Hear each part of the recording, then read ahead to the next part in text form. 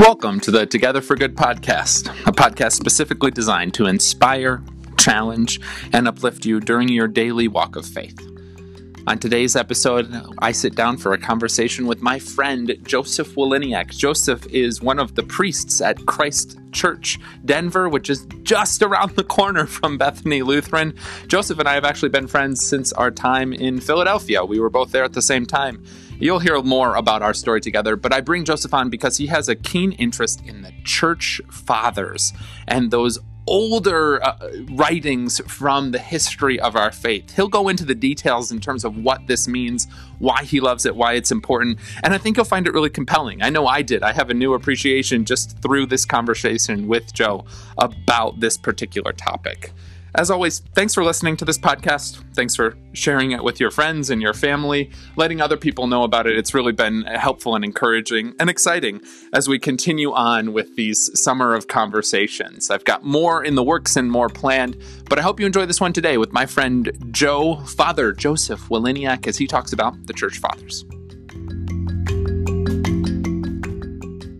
Hey everybody, welcome. I have another conversation with one of my friends that I'm going to record and share with all of you. I have on the line today Father Joseph Waliniak. Joseph is the priest at Christ Church, Denver, right down the street from Bethany on University Boulevard. And Joseph and I have actually known each other long before either of us lived in Denver, Colorado. Joseph, welcome. You're on the line, right? Yes, indeed. And you forgot to mention that I was the author of 12 books. It's 12 books. Yes, all unpublished books with my 5-year-old daughter, but we won't sweat the details. Perfect. Yeah, I'm so sorry for leaving that out. It's okay. As well as your many appearances in television and movies, Yeah, I guess you didn't read my Wikipedia page, but that's okay. Tell us some other things that we should know about you, though, Joseph. I love basketball, have 2 kids, also married to a priest, and I don't do anything fun. I just read books. That's perfect. That's why we brought you on today, because you do read lots of books and very esoteric books that normal people aren't reading. And so I thought that you might be an interesting person to bring on and tell us a little bit about some of these obscure books that you've been reading for most of your life. Before we get to that, though, we do need to tell the listeners about how we know each other. This is kind of a fun story. So as I mentioned, we've known each other. Our churches are down the street from one another. And we both are working with Denver University Campus Ministries. Yes. Yeah. But we have known each other since our days in Philadelphia. Do you want to tell part of this story, or should I tell it? Once you start, I'll jump in. So, Joe, when I was in Philadelphia, I worked at the Lutheran Seminary there, and which meant that for the first time in our married life, my wife and I were able to go church shopping, that thing that everybody looks down upon, but that everyone wants to do. So we got to go explore and find a church for our family, and we ended up at St. Paul's Episcopal Church, which was just north of where we lived and was a really cool place. And then shortly after our time there, I think we had been there for about a year, when all of a sudden, who should appear on the scene but you, Joseph? Ta-da.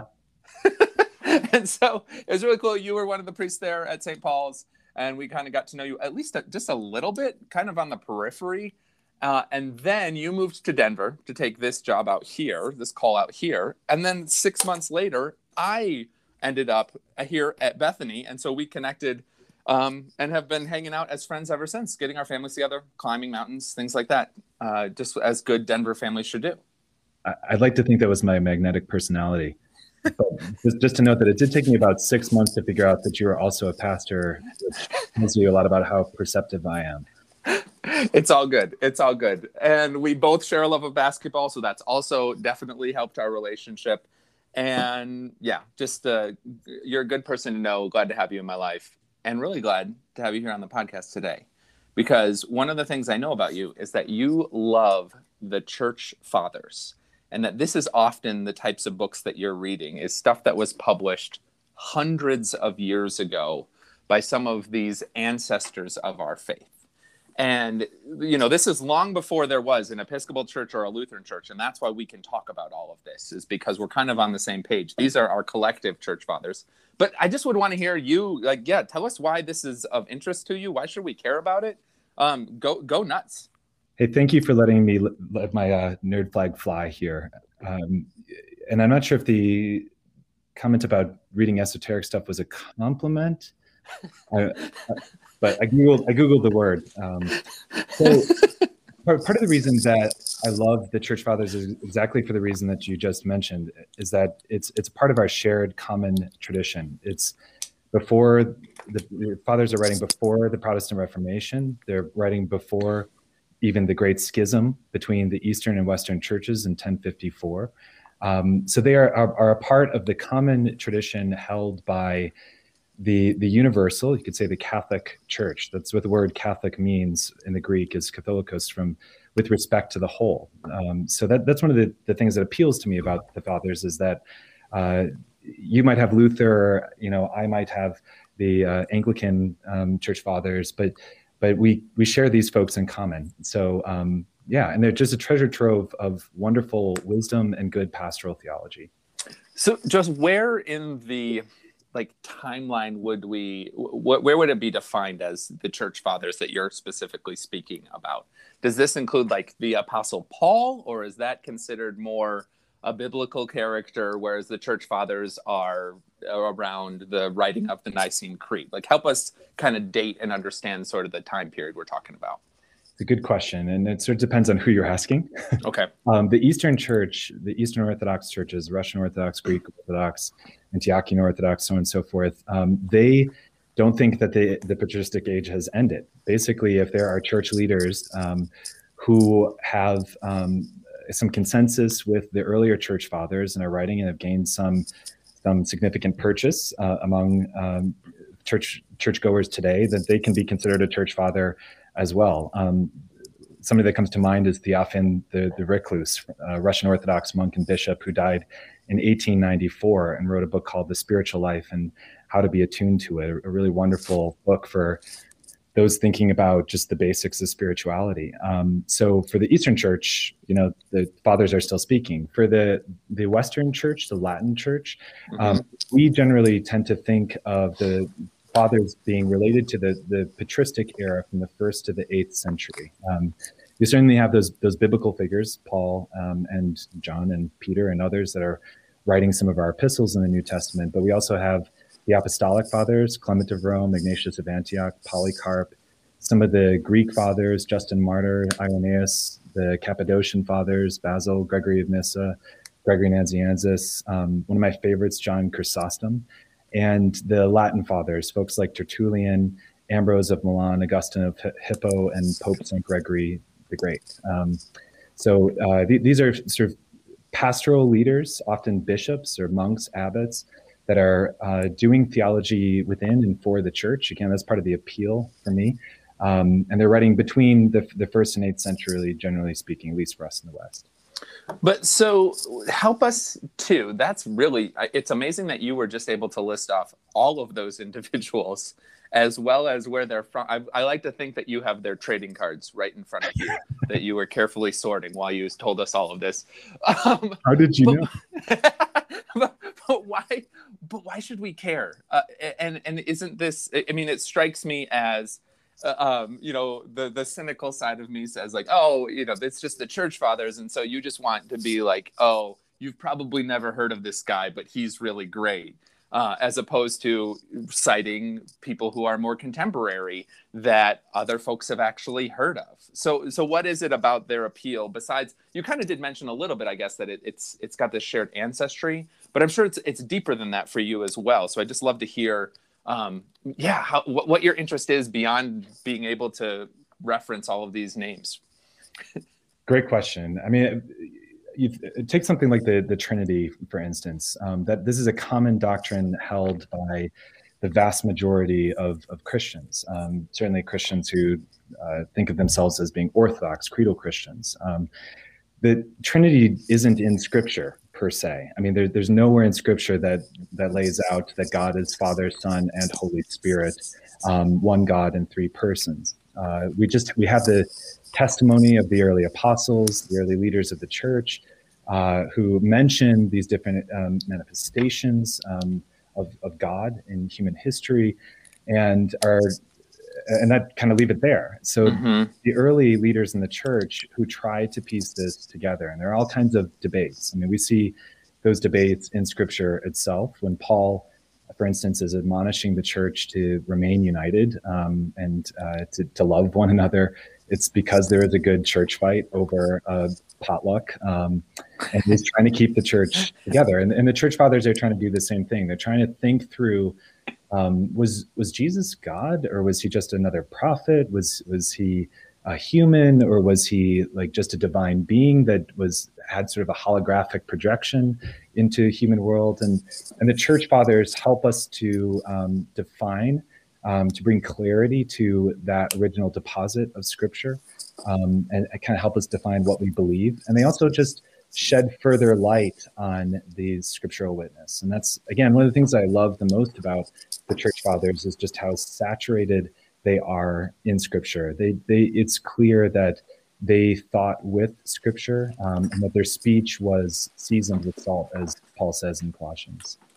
So for you, it sounds like a lot of this is part of their proximity to the events that were taking place and the way of thinking that was happening immediately following Jesus's presence on earth and the Pentecost moment, the giving of the Holy Spirit in Jerusalem that day. That part of it is that they're thinking about things a little bit differently because they were so close to the action of it. It sounds like that's part of it, but then in addition, that Scripture is also just essentially important to the way that they're processing all of this. And so do you find that more contemporary authors tend not to skew that way? Is that part of the appeal?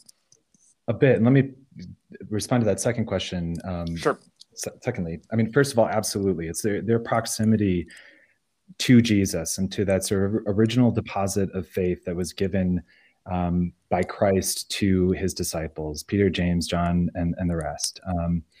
And it's these folks who are part of that early Jesus movement and are trying to think through lots of practical implications, ramifications for the church, like just how do we do church and how do we carry out the Great Commission that Jesus mentions at the end of Matthew's Gospel. So you think about somebody like Ignatius of Antioch. I mean, he died probably around 140 AD, which is pretty close. It's within 100 years of Jesus's own death. So it is that proximity that is really interesting. It's also been trying to work out some of these early debates in the church that have helped to define certainly Nicene Christianity and the Nicene Creed that we confess.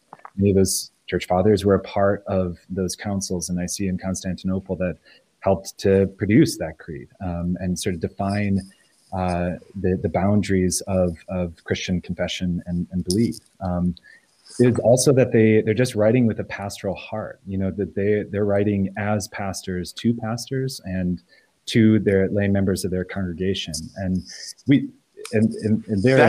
that's a great point, because everyone else today is writing to sell their book. Well, but yeah, you said that. I didn't just. Yeah, absolutely. No, that's a really great point. There's a lot of people who now today are writing for the market to sell books or writing to the academy. The church fathers were certainly steeped in the academies of their own day. The Alexandrian fathers, Clement, Origen, Athanasius, for instance, were in a part of a major center of learning in Alexandria. It's one of the world's great libraries that was unfortunately destroyed. And so they were in a major center of learning. They were really steeped in Greek philosophy. Sometimes their works can get a little dense for folks because they're getting into Platonic, Neoplatonic Greek philosophies and stuff. But their main audience is they're writing within and for the church. There's a lot of, again, writers today are writing for the market. They're writing for the academy. They're writing for monographs for other scholars. I certainly know theologians, I know you do too, that really make an effort to write both for the academy and write the book that they'll need to get tenure, but also for the church to make accessible versions of their work. But yeah, it's that location, that proximity to Christ and some of the earlier leaders of the church, and that their main motivation, even when they're trading in Greek philosophy, is apologetic. That is to try to make sense of the Christian faith. evangelical, to try to share the good news that they have received, and is pastoral, is to try to admonish the people in the souls in their care.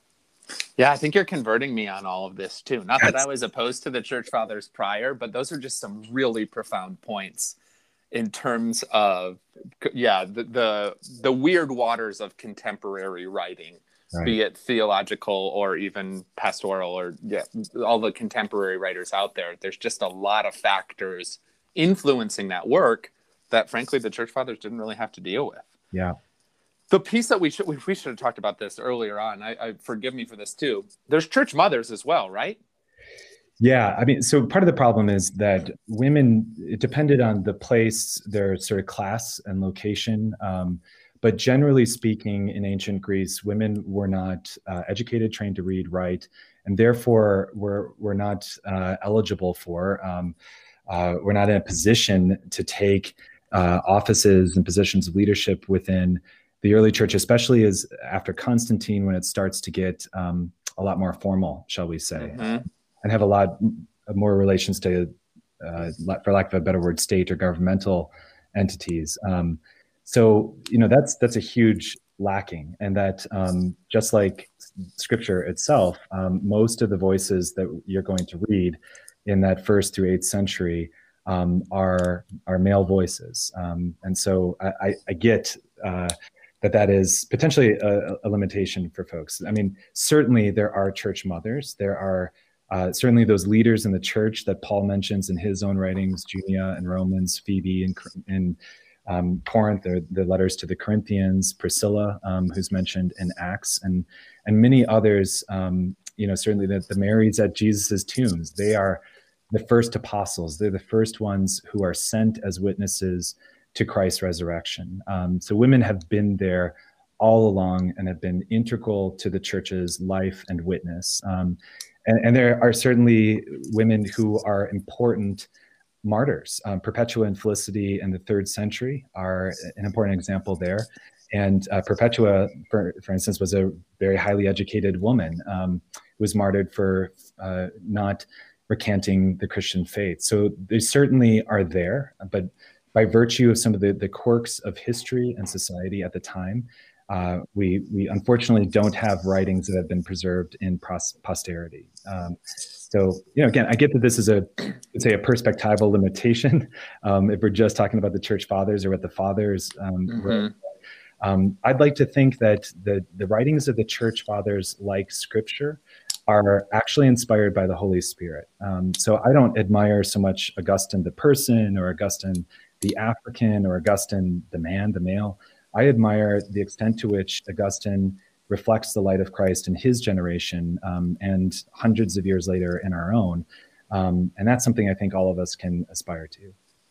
And it is part of, just in general, even our collective churches that we've served at have a history to it. And there is something powerful about recognizing and affirming, even here, our church has been around, my church, Bethany, has been around for 100 years or so. And to appreciate and affirm what happened 100 years ago, but to recognize and then to recast it for the future as well. To think about, like, okay, so because of our identity and who God called this church to be in 1908, what does it mean now in 2021 to continue to live that out? And I hear a little bit of that in terms of how you're talking about the church fathers, is recognizing their writings as Holy Spirit inspired, and to take some of the wisdom from that was written down in the year 200 AD, or do we say CE now, 200 Common Era, and then recast that for 2021. Do you find yourself as a priest doing a lot of that work? Do you have any examples for us of that kind of process taking place, where you're mining the gold of the church fathers, but then recasting it for ministry in 2021? Absolutely. First of all, there's a great quote from G.K. Chesterton that I'll slaughter, but he said something to the effect of, it's not that Christian ideals have failed, it's that we have always failed to live up to Christian ideals. And the gospel, that the good news that Jesus had to proclaim, is so much more radical than what we often lay hold of. And I will say that for me personally, I am not the best example of the follower of Christ. I mean, certainly not what I'd want to be. I mean, yeah, I've had lunch with you. I know. So I need to aspire. But yeah, it's taken some of those ideals, some of that original inspiration, the gospel of Jesus Christ, given hundreds of years ago, and trying to make application to our day and age. One example that comes to mind that's kind of funny is just my wife. I remember when she was working through some of the canons of the councils of Nicaea and Constantinople, as you do in seminary. There are canons in there that relate to women's time of month. And she's like, I can't believe that this is actually enshrined in church law and participation in church life, which was an attempt to try to think through some of the Levitical code and whether to what extent that applies to the church today. So, we were just kind of smiling and laughing about that, decades ago in seminary. I think more often the way that this manifests for me is in my own sermon preparation and preaching. It's certainly not every sermon where I try to drop in anecdote from the fathers, but they certainly are a guide to me in understanding and applying scripture to our contemporary context. And so often when I preach, there'll be a little quote from a church father from a sermon that they preached on the same text hundreds of years ago that helps me unpack some of its meaning and draw an application for the church and us as followers of Jesus today. That makes a lot of sense too, because like you said, the church fathers tend to be very biblically grounded. Yeah. So I would imagine that there's just a lot of scriptural interpretation going on in those writings that you can then, it helps you, to see their angle for thinking about a particular text and then bringing that into how you read it and create proclamation for the congregation based on that. That's fascinating. Well, and so would you say that the church fathers are accessible? I mean, if our dear listeners, if they wanted to pick one of them up, I mean, is it like reading King James English? Is it a little more accessible than that, or it's probably dependent upon who we're talking about? Yeah, I think it is. It's dependent on the work and what they were trying to accomplish with that. One of the more accessible texts, I think, are the sermons. Almost all of the church fathers, we have some collections of sermons that they preached, and they're just taking a biblical text. Now, granted, I've done the word count on some of these sermons before and thought these are probably like two hours, some of them, and even then they're pretty dense text. So accessibility will be relative to the reader, I think. But that is a place where a good place to start. The sermons of Chrysostom or Augustine on the Gospel of John. I mean, they're just gold mines. But then there are also other places, like I mentioned Ignatius of Antioch, one of my favorite early bishops of the church and martyr, who wrote epistles, letters, just like the letters that we read in the New Testament that Paul wrote to members of different churches throughout the Greco-Roman world. Ignatius too, and like Paul, sort of heading to his martyrdom, Ignatius is writing letters to the church, and those letters written in the 1st, 2nd century are, again, illustrative, instructive for the church today. So another good place to start is actually my advisor at Oxford, Alistair McGrath, wrote a little primer called Christian Theology and the Christian Theology Reader. The Christian Theology Reader is sort of an accompanying volume, and it just gives little snippets from various church fathers on basic Christian doctrines, that Jesus was fully God and fully human. Well, where do we get that from? Or the doctrine of the Trinity, that God is one God in 3 persons, Father, Son, and Holy Spirit. Well, he gives you little snippets and some of the best text from those early church fathers, and that's a great book to pick up. I mean, it's 1,000 pages, so it's also a good book to have on your bookshelf to look really smart, or to use to press wildflowers that you pick. What book are you reading right now? Right now, I'm just in fiction. So David Foster Wallace. Oh, okay. Okay, not one of the church fathers, but Yeah, a no, good read all the same. I I've didn't know been you working had something. through the works of Bonaventure, who's Franciscan, the minister general of the Franciscan order, who's a scholastic, not a church father. But yeah, but I needed to take a little summer break and do some David Foster Wallace. Good for you. My first congregation was not too far from St. Bonaventure University. Go Hey. Bonnies. Yeah, yeah. So I forgot to say, Good Night Moon. It's really, I don't know if you've read that, Nate. A literary classic. I Yeah. have read Goodnight Moon. Have you read The Napping House? That's also A favorite. Absolutely. unbelievable. Just clear literary themes and paramount in all ways. But the fact that she breaks the bed, I was like, wow, she was startled. She was startled. And I don't know why they're all so happy at the end if the bread is broken, because they cannot have, there's no Napping House Part 2. No, because the bed's broken. That'll preach. Hey, Joseph, this has been amazing. Thank you for sharing your wisdom with us and all. Do you have anything that you want to add, like as our in closing to all this? Tie a nice bow on it. Sure. Just one quick suggestion. There's an app for that. One of my favorite apps is called Catena, Catena. And it's a clever name. It's Latin for chain. So the chain of belief from the early church to the present. And what it does is it gives you commentary on Bible verses that the fathers have written. So you John 7:4, and you can see some sermon that one of the church fathers preached hundreds of years ago on the text, or a little snippet. So it's not always revelatory, but it's certainly worth a look, and that's another good place for people to start. And absolutely, just say read them. You can find most of these books for free as downloadable PDFs that you could print out or put on any of your mobile devices on Google Books, or there's a great resource called the Christian Classics Ethereal Library, CCEL.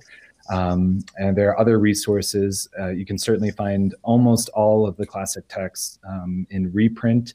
Your pastor most likely has a collection of the ante-Nicene, Nicene, post-Nicene fathers on their library shelf that they are definitely not reading. So you can ask them, for any number of one of those volumes, or check it out in your church library. Just check them out. And I hope that your listeners will find a treasure trove of wisdom as I do. Absolutely. Well, thanks for sharing, your passion with us on this particular topic. It's clearly very valuable, just other ways, other voices to bring in to our study of Scripture, our life of faith. And like you said and reiterated, that these come from a very pure time, so to speak, in the life of the church, when the sole intention was to be grounded in Scripture and to be living out the faith that Jesus inspired within those early Christians. I really appreciate this. This has given me a lot of things to think about too. And so hopefully as well, you, dear listener, have new things to think about, new apps to explore, new books to check out from your local library. Joseph, thanks for being here. Listeners, thanks for being a part of this. Stay in peace, everyone.